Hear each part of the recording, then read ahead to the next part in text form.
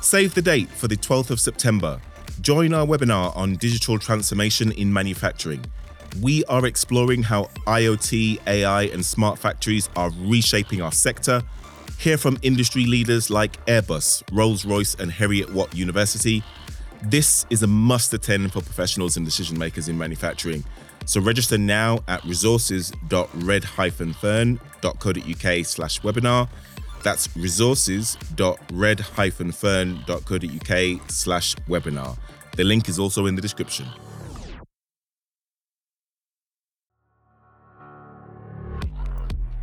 I had a great conversation this week with Harriet Bowyer from Hitachi High-Tech Analytical Science. We talked about the precise instruments they produce to measure some really impressive stuff.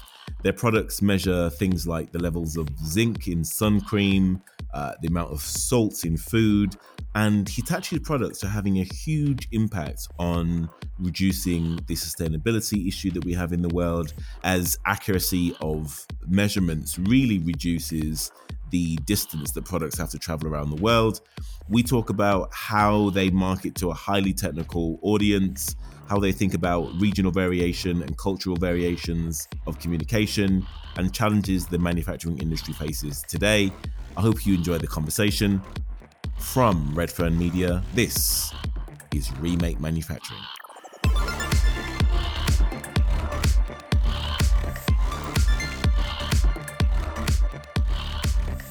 My guest this week is Harriet Bowyer, Assistant Marketing Communications Manager at Hitachi High-Tech Analytical Science. She is part of the global marketing team focused on their established and newer product lines. Hitachi's products serve a diverse array of industries, including electronics, metal finishing, battery development, polymers, research and quality control, petrochem, mining and food. Harriet is also a triathlete competing in the GB age group team at middle distance triathlon. I'm very much looking forward to the conversation. Harriet Bowyer, welcome to Remake Manufacturing. Thank you very much for having me on the podcast. It's great to be here and I'm looking forward to our conversation today. Well, let's get into it then. So you lead global marketing initiatives for a large range of analytical instruments like coatings measurement, thermal analysis, elemental analysis.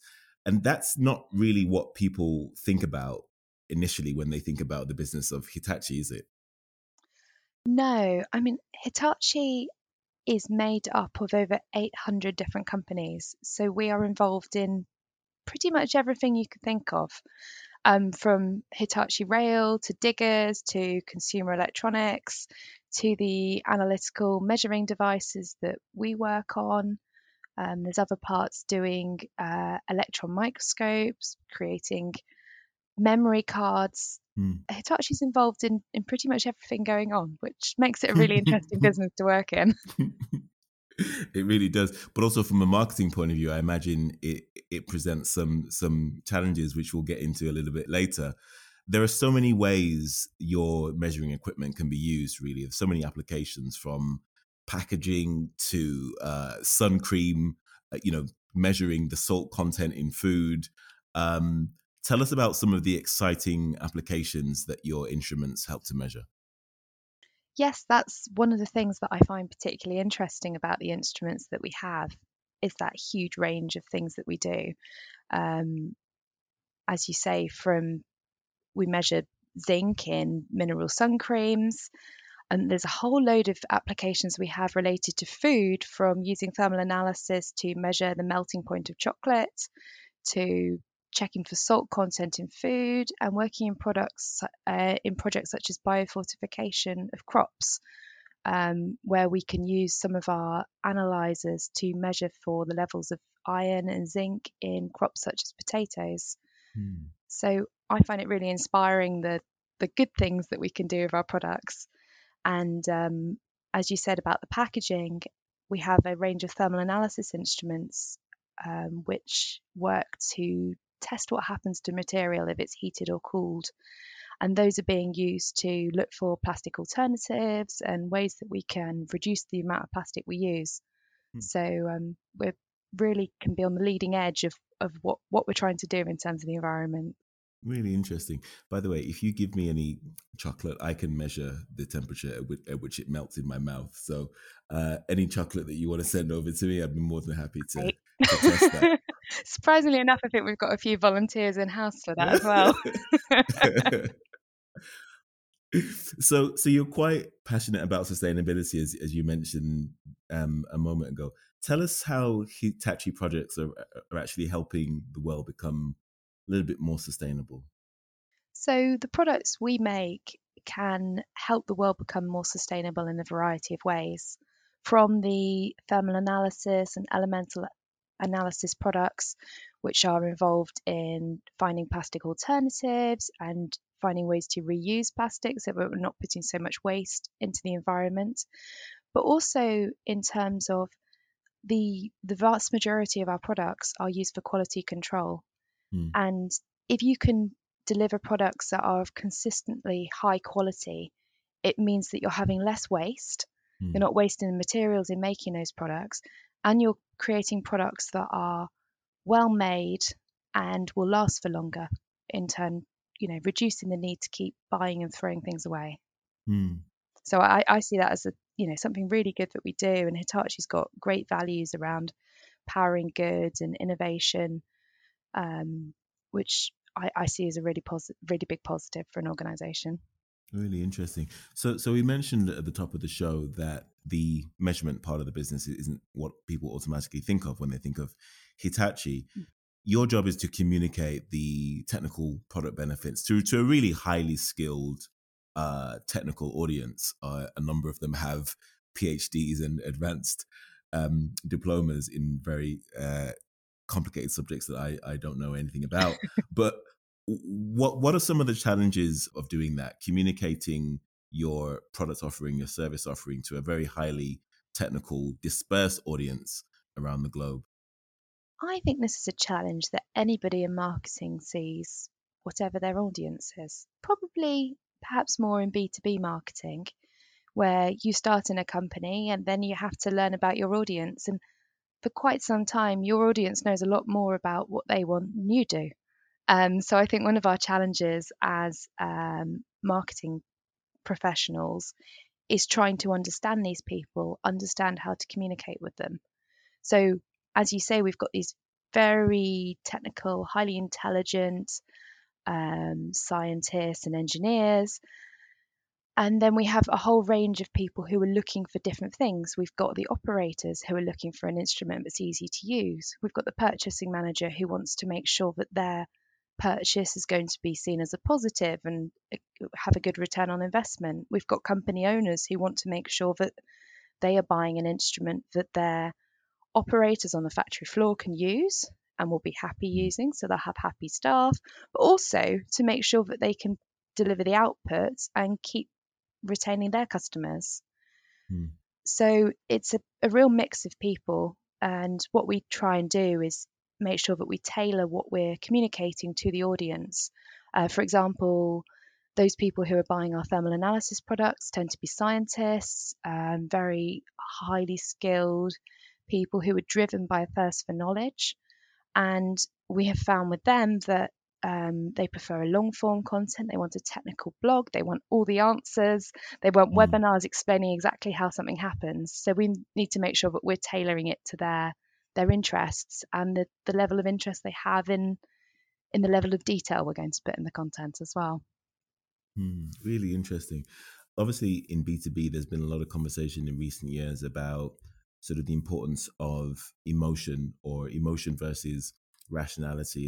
And for a very long time, people have thought that in B2B, people are far more rational than they are emotional. But we've kind of discovered through behavioral science and behavioral economics and uh, Daniel Kahneman's Thinking Fast and Slow that actually all human beings have an emotional side to them, and they buy emotionally and irrationally as well as rationally sometimes. How do you think about sort of injecting emotion into your marketing, even though you're talking to a highly technical audience?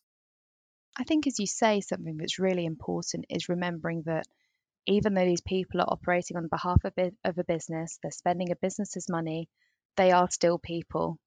Um, So we have to make sure that we are appealing to their human side. Yes, we need to make sure that we're giving them the rational pointers that they can use and they can take to their managers and help with the purchasing decision. But also, when we first reach them, we want to try and tackle that emotional side. For example, with our recent thermal analysis campaign, the campaign centered around the idea of if you didn't test your plastics, what could happen? Mm. And the image we had for that campaign was a washing machine where the front was melting, a bit was smoking, and everybody's got a washing machine at home. And you can imagine if your washing machine stopped working today, Mm. it wouldn't be ideal. You need a new one as soon as Mm. possible. So with that Definitely. I've got campaign, it was kids. very, yes, yeah. For me, it's all the sport. It's amazing how much washing one person can generate. Right? But so what we were trying to do with that is bring that plastic back to, if it fails, what happens? What's the knock-on effect? So trying to really appeal to that sort of universal Mm. need Pain for things to that work, we all share. called the universal pain, exactly. So Definitely. yeah. Absolutely love it. Now, a lot of your customers, I guess, are used to buying the same equipment from the same supplier year in, year out for many, many years. I would imagine there isn't really a huge amount of change. There isn't really a huge amount of sort of variation where customers are sort of shopping around a huge amount, I would guess. With so much inertia in the market, how do you get your customers to really think about changing to Hitachi, trying Hitachi products as opposed to their incumbent who they may have been working with for quite some time? Yes, you are spot on. People do tend to stick to what they know, and they also tend to have an instrument and they will have it for 10 years. Hmm. And they will do this analysis day in, day out. And after 10 years, if it breaks, they'll be a bit disappointed. So, Hmm.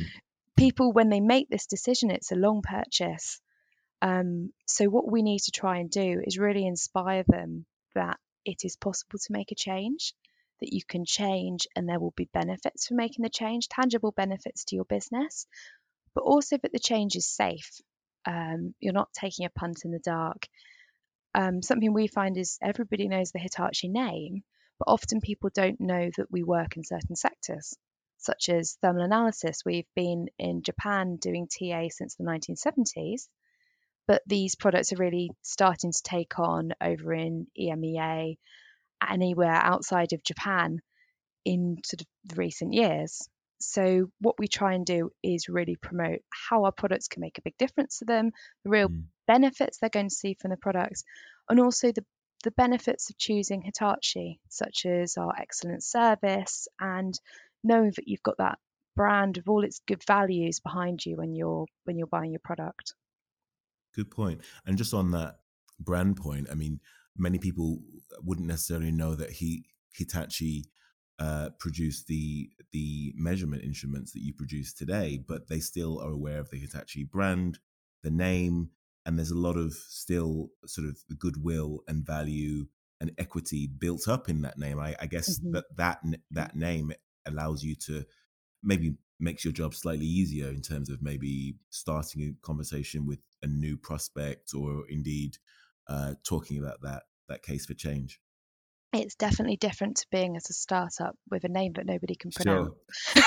Because That helps. everybody's heard of Hitachi. Sure. And yeah, it's that strength of our background and our history, plus the innovation. Um, Mm. Not saying we're a company that's been around for 100 years. That's it. It's a company that's been around for 100 years and has innovation at its heart. Mm. And also, I think with Hitachi, with the breadth of things that we do, we are known for being a big manufacturer, somebody in the industrial space. So it's a wide portfolio of products, but they all in some ways tie in together. Really interesting. Now, some of your product lines have varying levels of market share in different regions. What's your approach to sort of increasing the market share of those products where the awareness or the market share is lower? This is something I see, especially with some of the product lines I deal with, because we have some very established product lines within the business, and then we have some products that are slightly newer to our branch of Hitachi, such as the thermal analysis products or the battery analysis products. And so what we do with those is that we are wanting to increase the awareness of these products, the fact that Hitachi does these. We are going out into the market, making sure that we fully understand what it is that people are looking for and talking to them about how we can meet those needs. With our thermal analysis campaign I was talking about earlier with the washing machine, we had the messaging of seeing is believing, which was a sort of play on words, because one of our features of our thermal analysis products is that they have a camera that allows you to see what's happening to your sample in real time. So we've got that aspect of you can see what's going on, so you can believe it. And also that when you see the product and you see how it works, you can believe that it's going to be the one that will make a difference to your business, will allow you to carry out better analysis and get the results you need and deliver good products to your customers. And you're selling globally, I mean, across Japan, EMEA, and the rest of the world. I imagine there's a huge challenge that you have with sort of communicating with people with various different cultural variations, various different sort of communication norms. How do you think about selling to customers in different regions, and what do different customers in those different regions expect from communications from a supplier such as Hitachi? There certainly is a difference in what people are looking for on different sides of the globe. In China, the sort of standard practice is for the salesperson to go and visit the customer. And then what they want to do is they want to go through the brochure page by page and show the different features of the product. Whereas over here in the West, so sort of more in the US, in EMEA, the sales process, I think, is a bit more personalized to the customer. For example, the salesperson will try and understand the customer needs, then they'll put a presentation together and explain exactly how one of our products could help them achieve their goals. So what that means for marketing is we're seeing quite different demands in what's wanted. So while the EMEA team wants to have, they'd rather have us focusing on doing a more lightweight version of the brochure so that we could create some webinar content for them or different things like that. In China, they'd rather have a much longer and more detailed brochure which has every single element of the instrument. Well, we see that as unnecessary, and gosh, you're giving people a lot to read with that brochure. So it's quite interesting. And I also think we're a lot more sort of benefit driven over here rather than being feature driven. I want to be telling people this instrument will help you do this, rather than this instrument has this feature, and just stopping there. Because it's the why that's very important. Or so what? So what if it's got that feature? Why does that help us? What difference is that going to make to our business? What's in it for me? Definitely. Exactly. Really interesting. And how are you measuring the success of these campaigns internationally? I mean, what are some of the main metrics that you're using to judge the success of what you're doing from a marketing point of view? Of course, as in any B2B marketing, a big measure of our success is leads. As how many leads we're getting in, what are we giving to the sales team, and what is the qualification rates to those leads? Because in some areas we have slightly less leads, but we have a higher qualification rate. So we're hitting the targets like that. In other areas of the world, we have many leads and a slightly lower qualification rate, but it's sort of slightly just the way marketing is a little bit different. We also measure the sort of engagement with our online offering, our webinars, our posts on social media, whether that's WeChat or LinkedIn or Facebook, depending on where you are in the world. And we sort of measure how those interactions work. And something else that's important for us is when we are working on a new campaign to highlight a new product range or a new product launch, we try and get feedback in from around the world. So when we are speaking to agencies, we need messaging, not messaging that is a clever, funny pun in the UK, but messaging that's going to work when it's in Chinese or it's in German or it's translated by one of our European partners into Italian or Spanish or in Latin America. We need it to be working everywhere. So trying to get that engagement ahead of time, either with our customers or with our sales teams and distributors around the world. It's a really important part of what we do. Really interesting. Let's talk a little bit about the manufacturing industry in a bit more detail. As you look at the manufacturing industry today as a whole, what do you feel are some of the most pressing challenges the industry faces today? I feel like one of the biggest challenges the industry is facing is how it can reduce or improve its impact on the environment, Mm. but do that while also maintaining jobs. Mm. So, I mean, we could improve the impact on the environment by making less and producing less, but how do we produce less and produce less waste then, but also while supporting people and keeping people, keeping people working and people Mm. employed? So Sure. I feel like that's a big challenge in the manufacturing industry, and how it can look to improve its processes, to be, producing less waste or Mm. having less miles that things are traveling. And I think over COVID, there's been a increase in maybe wanting to buy things that are made a bit more locally Sure. because of that move to be, I think, partly thinking about the environment, but also thinking about global supply chains, with the issues there have been with factories in different places having to shut down as COVID moves around the Sure. world, and things like the Suez Canal boat crisis. So I think that's the challenge. And how is the industry doing from a representation perspective, both gender and ethnic? I think at Hitachi, at least, we have pretty good representation because it's an international company. We have people from around the world working in different positions, and I think offering opportunities to people around the world. Our managing director is a woman, which is, really good and really inspiring, that the manufacturer of an analytical devices company is, Sure. I think I just said the manufacturer. It's really inspiring that the managing director of a manufacturing company is female. Mm. And if I think about our offices and our teams around the world, there's quite a good gender balance across all departments, which is good. In terms of, there's people from different countries, Mm. quite representative of the area we live in. Mm. I think I'm answering this question very well. Sorry. That's Obviously, fine. we've got our international teams, and they're made up of all different people, and the international aspect of the business is something that I really do enjoy. So, Fantastic. yeah.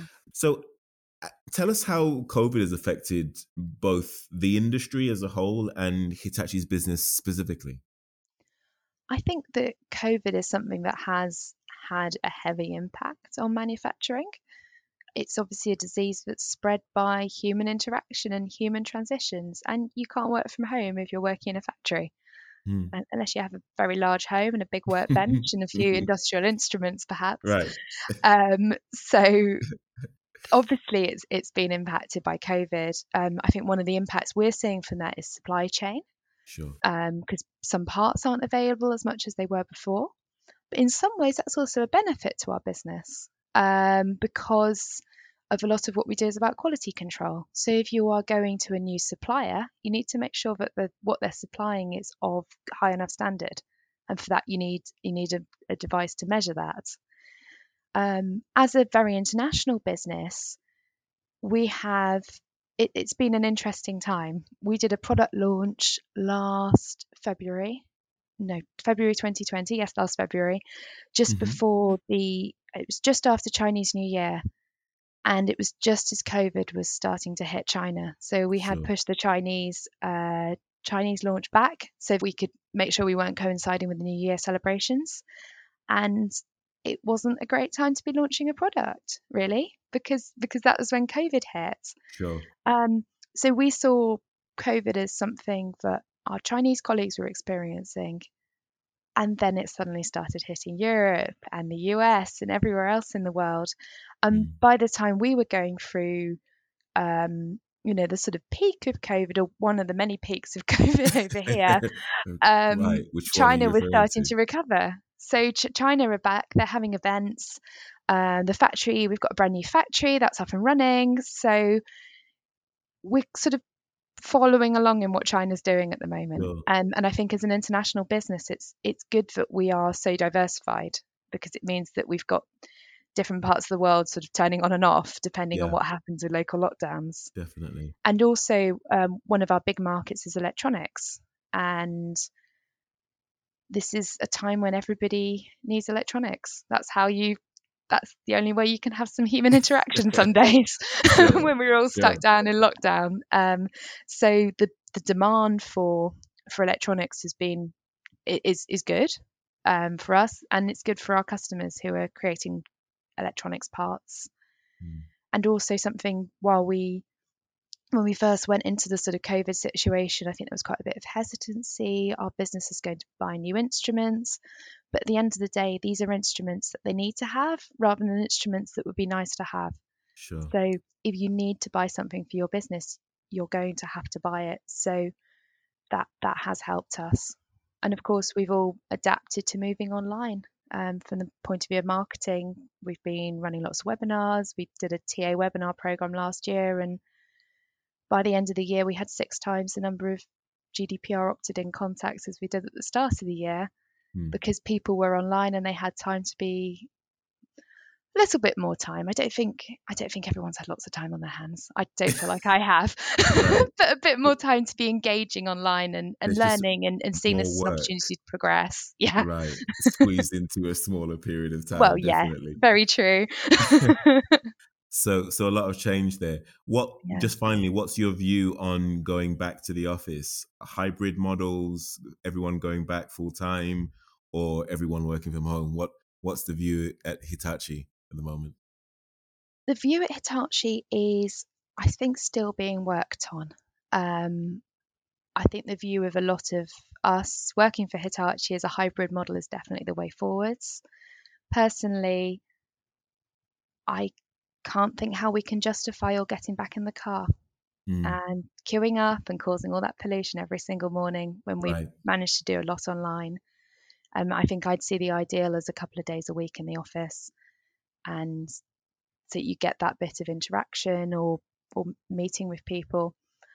But I think the vast majority of what we do can be done online, especially when you're working with an international team. If you need an 8 a.m. or a 7 a.m. call with somebody over in APAC, but then you also need to be on at the other end of the day to speak to the Americas, doing that from home makes it a bit easier. Agreed. So it just leads me to say we end the show in the same way every single week, Harriet, by asking our guests to tell us the one invention that if it was never manufactured, your life would be unbearable. I've been having a think about this. I did hear somebody say printing press recently, which I thought was an excellent idea because I do love reading. Great one. Right. Also consider the phone because I do love talking. But for me, I think it's got to be the bicycle. I love cycling. Okay. I do try and do a big cycle tour at least once a year. I spend a lot of my time outside of work and at the weekends on my bike. I think it's such a wonderful way to get around and enjoy seeing the world. So for me, it's got to be the bicycle because it fills me with so much joy. Apart from when I get a puncture. You're like, damn it. Right. Really love it. Thank you very much for sharing your views with us today, Harriet. Thank you. Thank you very much for having me on. It's been a real pleasure. Subscribe to this podcast in all the usual places: Apple Podcasts, Spotify, Amazon, Google Music. Thank you for listening to this edition of Remake Manufacturing. I'm your host, Nathan Anibaba. See you next time.